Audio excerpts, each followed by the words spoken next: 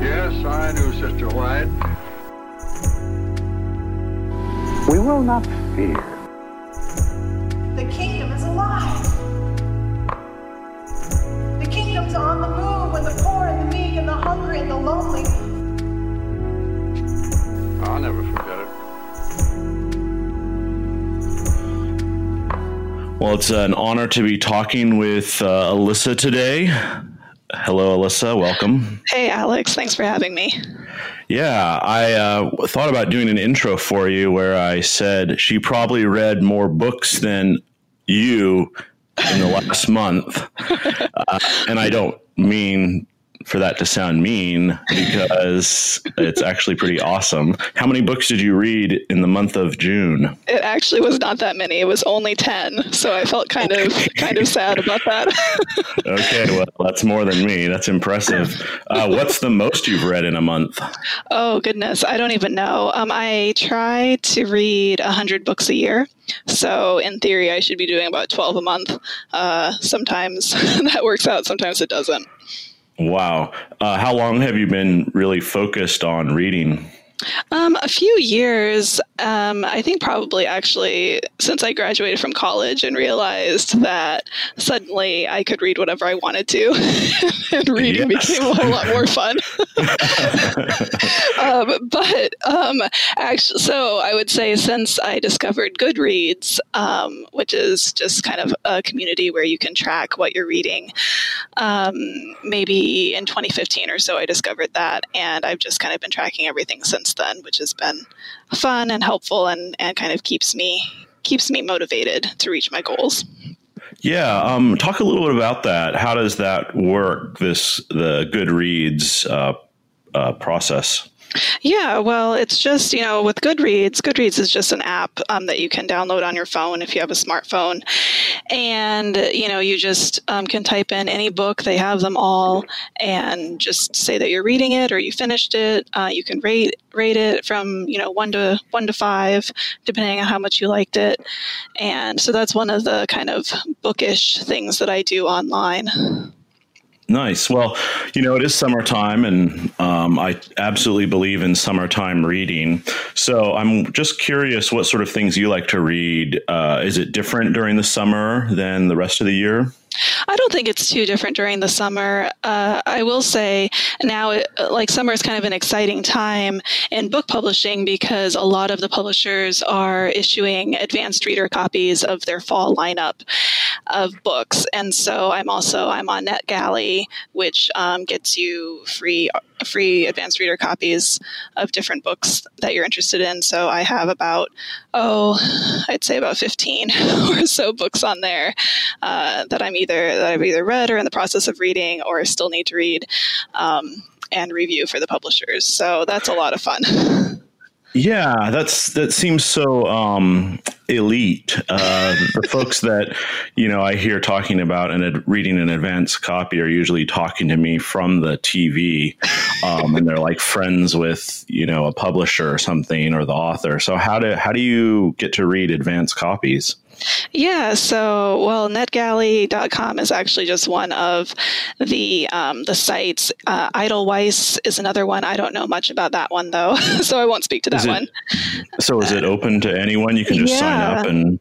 Wow. Yeah, so with NetGalley, if you just love books, it doesn't matter if you're, part of the media, which technically I am because I work for Spectrum, or you're just a regular book blogger or a librarian, a teacher, really anybody can sign up and say, hey, here's a book that interests me, and you can request it from the publisher. You might get a copy, you might not, it just depends. But I've been pretty successful with what I request, being accepted.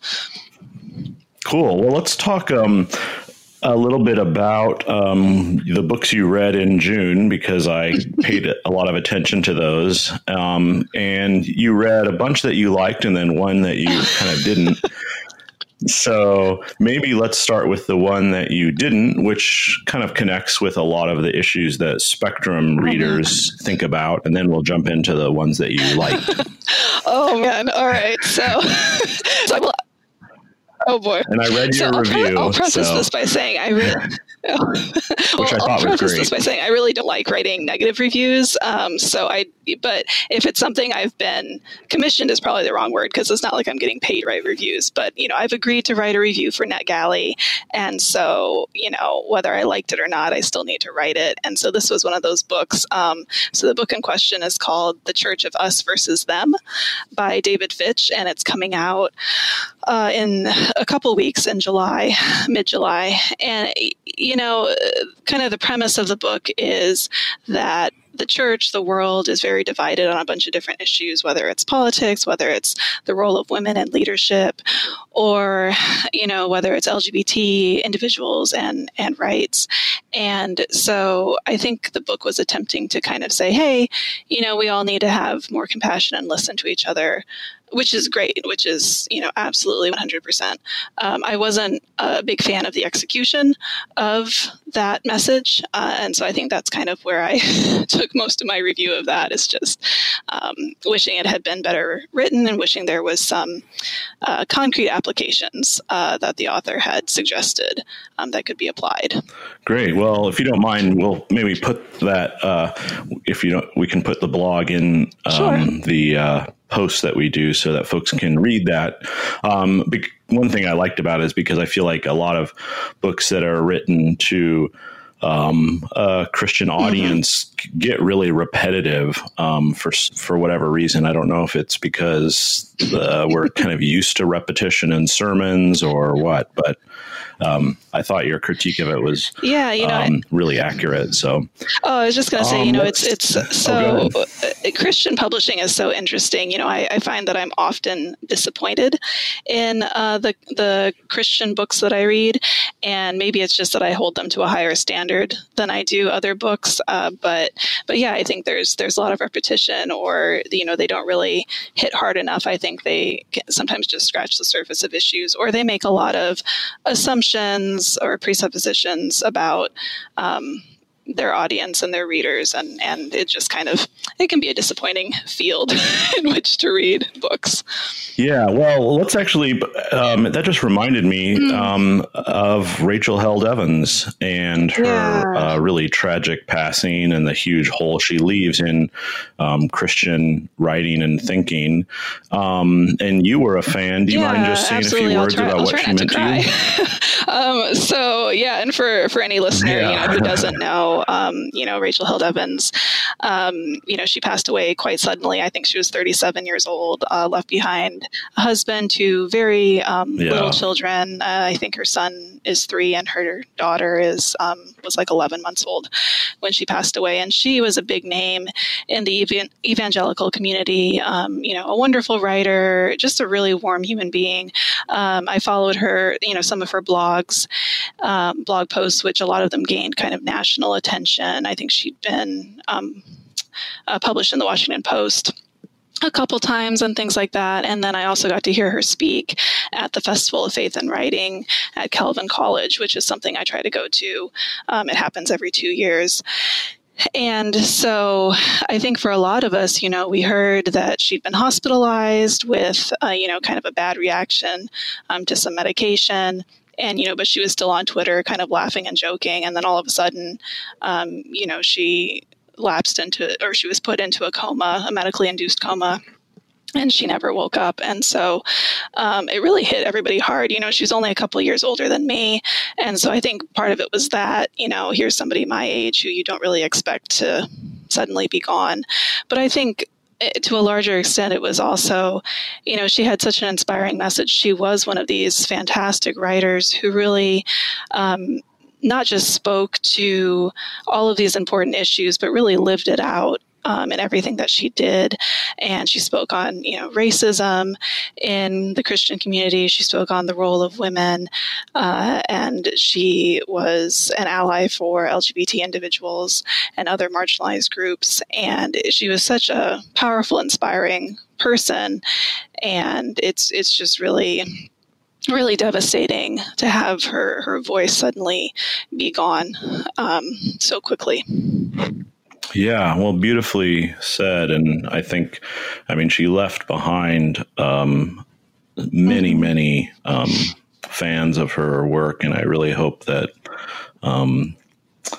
that folks will kind of step into the breach and fill that gap in the kind of evangelical world, because she did a great job of communicating to folks that were maybe more conservative than her, and made them feel comfortable. Yeah, and I think one of the great things about Rachel Held Evans is she really did a fantastic job of being warm and inclusive to everybody. I think sometimes, no matter where you kind of fall on the spectrum, no pun intended, sometimes it's easy to lash out at people who don't agree with you, or whose opinions seem antithetical to the Christian message in your view. And she just was always very loving and compassionate, whether she was speaking to people who agreed with her or disagreed.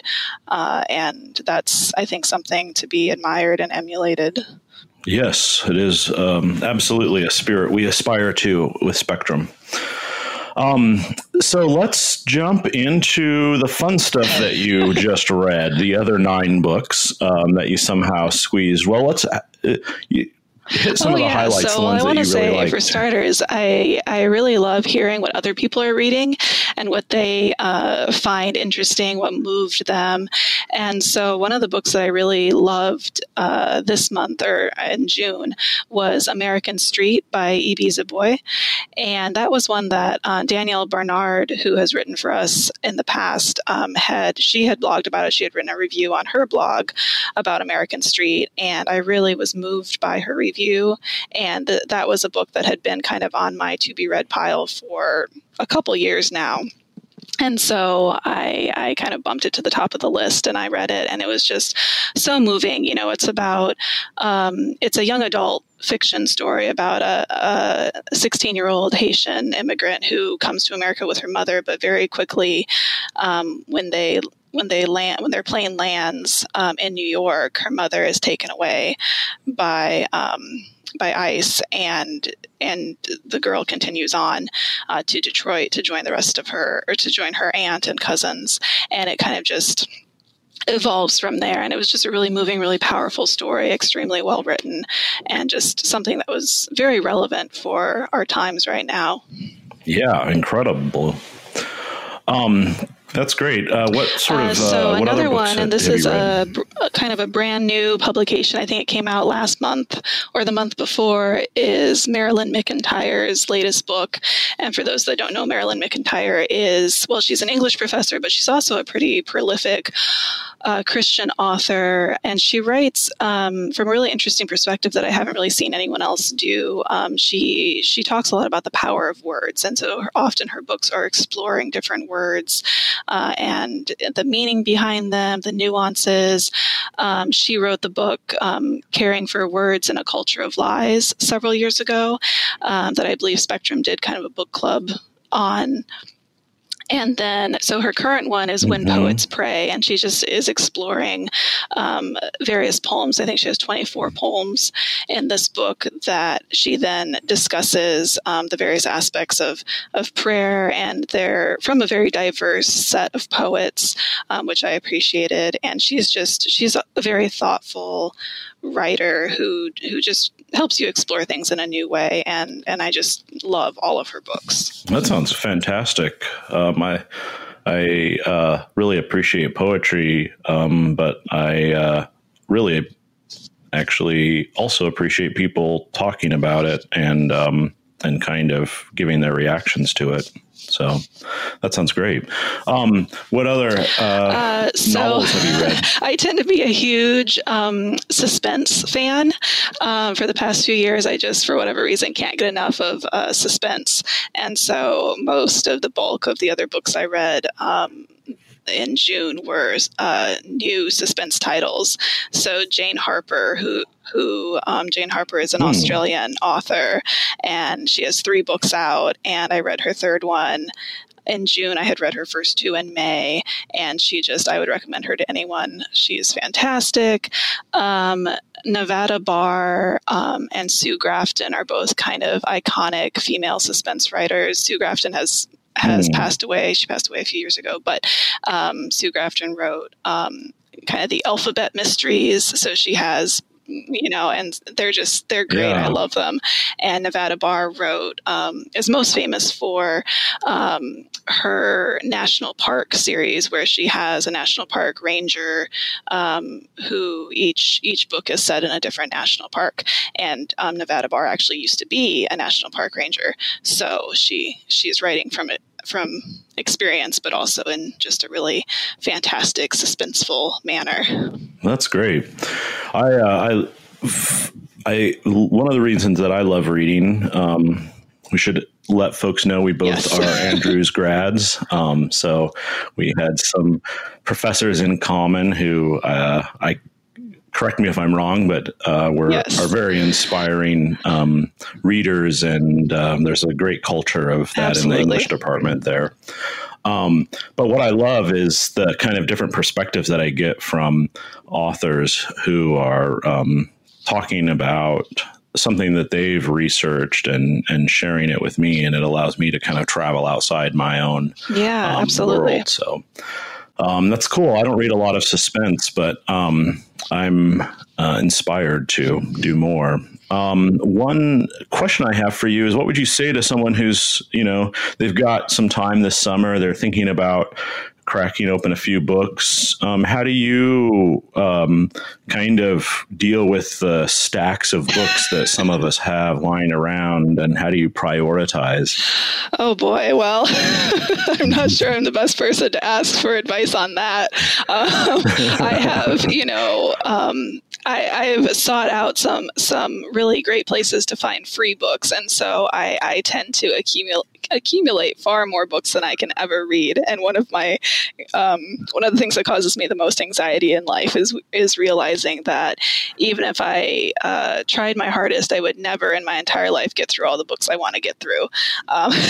So I just kind of keep struggling along, but. Yeah, I think, my biggest thing is always just like read what you want to read. I think sometimes, certain people in your life may be kind of elitist toward what you're reading, but if there's a genre or an author that you really love, like read it. Like, I think books are one of the most amazing things in the world, and whatever you're reading, you're getting to kind of be inside another human being's head for as long as you're reading that book, and it's the closest you're going to be to really understanding someone else, I think. So whatever you're reading, it's a really there's no experience like it. I'm just a huge fan of books and reading and people reading what they love. That's cool. Well, good. I'm next to my on my bedstand. I've been reading a collection of writing by John Updike on golf called Golf Dreams. Awesome. So I will not feel shamed that I'm just motivated to read about golf. And you shouldn't. You should not feel any shame about that. That's if that's what you love, then that's absolutely what you should be reading. Thank you. Well, let's jump to talking a little bit about Spectrum. You have been working with Spectrum as the managing editor for a bit here. And so I'm just curious if you want to mention kind of what you like about it and what you don't like about it, just so folks kind of get to know what it's like behind the scenes. Is this a safe space? Yes, it is. No one. Man, all right. No one's listening. Sure.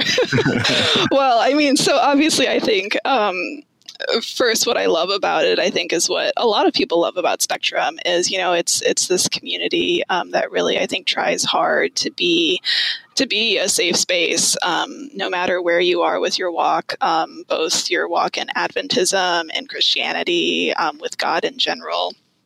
And, to kind of, not to be cliche, but to kind of go back to Spectrum's motto, which is just, community through conversation, and to really look at all sides of a topic and really wrestle with it.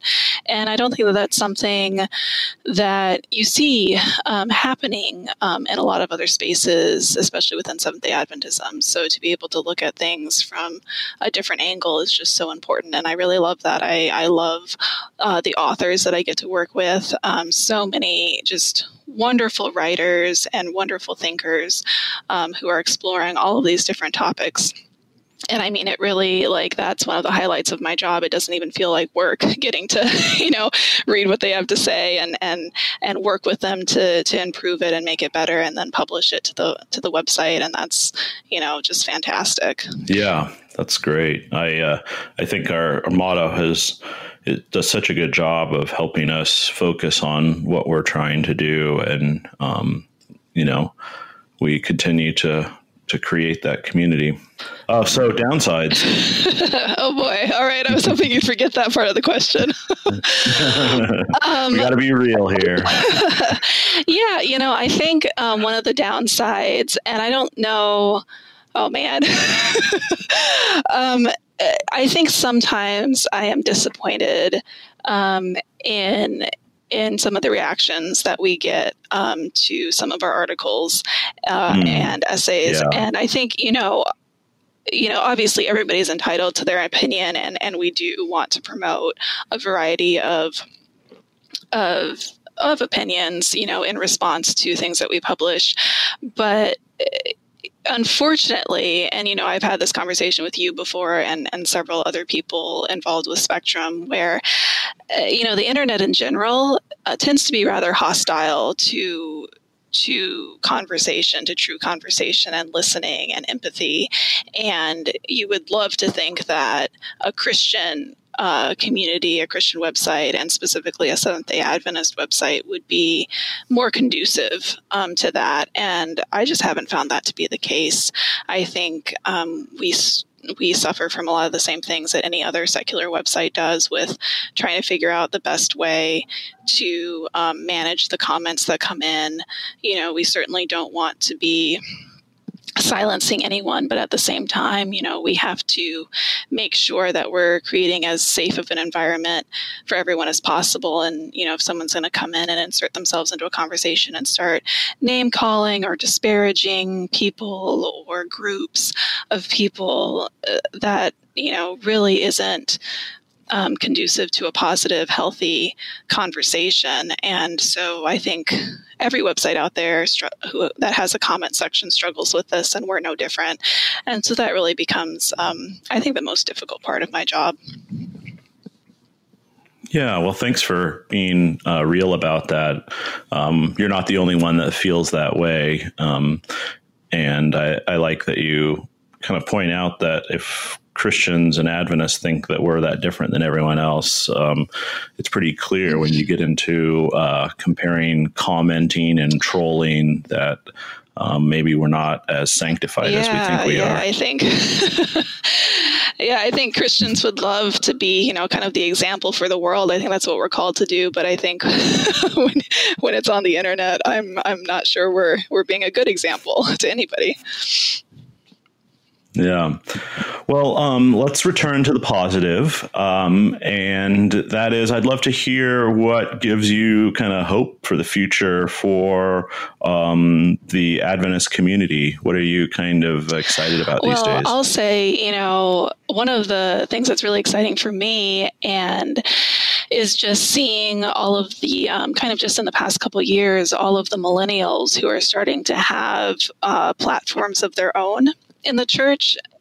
Yeah, it's really a moment. I mean, this is kind of a time that has never happened before. Both millennials and Gen Z, give a shout out to the to the next generation as well. But for people my age, like I remember, the 2015 General Conference session. That was my first time attending anything like that, and my predecessor, Jared Wright, had done some really powerful infographics concerning the makeup of the delegates attending and voting at GC session. And I think it was something crazy, like only 6% were millennials, even for delegates, even though I think like something like 45% of the church is made up of millennials. And I could have those stats slightly wrong, but those are the numbers that I tend to recall. And so there was this huge discrepancy between the number of millennials in the church and then us not having really hardly any sort of voice for decisions being made. And so to have in the years since then, you have Humans of Adventism, which is a fantastic, wonderful platform run by Caleb Isley on Facebook. And you have, Yes, and I did a podcast with him a couple of weeks ago, which I recommend to folks. Absolutely. And he's doing terrific work. And, there's so many great podcasts being run by millennials, just all sorts of different things out there that I just, and you look at like Adventists for Social Justice with Tiffany Llewellyn and the work that she's doing. Yeah. I mean, it's fantastic to see all of these millennials really taking ownership in the church, and the internet has given us the ability to do that in a way that just wasn't possible before. Yeah, beautifully said. The place that I encounter it the most is on Twitter, and it's really fun to see how many folks are out there kind of talking about the same issues that Spectrum has been talking about for a long time, but kind of translating it into their own style and tweaking it and giving, folks new language and new concepts as well. Absolutely. And I think, one of the things that we had done at starting at GC Session, me and our intern at the time, Rachel Logan, we had done these tweeting the meeting recaps, which the whole point of that was, hey, like millennials aren't represented on the delegate floor, but here all of them are really active on Twitter and live streaming and engaged with these business sessions, which, I think at the time the narrative from official church media was that, well, millennials just don't care and they're leaving the church in droves. And it's true that they're leaving the church in droves, but it's not true that they don't care. And I think, we were able to do with those roundups, those tweeting the meeting roundups, and show like, look at all of these millennials who are tuned in and who are engaged and who are like totally invested in the decisions being made. And you see that at each meeting since, annual council, of course, is a huge one in October, and millennials are involved. They're live streaming along with everyone else. I remember this last annual council, there were college students, Gen Z, were live streaming it with their professors and stuff, and tweeting out their engagement. And I think that's fantastic. Yeah, that it totally is. As you know from our last board meeting, we're starting to think about the general conference session next summer, which is coming up soon in Indianapolis. So I know that you'll be there since it's not too far from your home. And I'm looking forward to your reporting. And do you think you'll be pretty active on Twitter for the GC again? Yeah, I assume so. I mean, last time I was, Jared was kind of managing our official Spectrum account, and I was live tweeting from my personal account. But I'll undoubtedly be live tweeting from the Spectrum account this year, and looking forward to it in some respects in terms of the GC session, and in other respects it'll be it'll be interesting. It's always kind of a wild ride, but yeah, I'll be there, and as far as I know, Spectrum will have a booth again this year or, next year. And so, yeah, anybody listening who's planning to be there should totally stop by and say hello. Definitely. Yes. We love to chat with our friends and even our enemies, anyone. That's right. We just create conversations, guys. That's right. Well, this has been really fun chatting with you, and thank you so much for the work that you do for Spectrum and for the larger Adventist community. And thanks for talking about your great dedication to reading. Yeah, absolutely. Well, thank you again for having me, Alex. All right. Goodbye. Bye. Yes, I knew Sister White. We will not fear. The kingdom is alive. The kingdom's on the move when the poor and the meek and the hungry and the lonely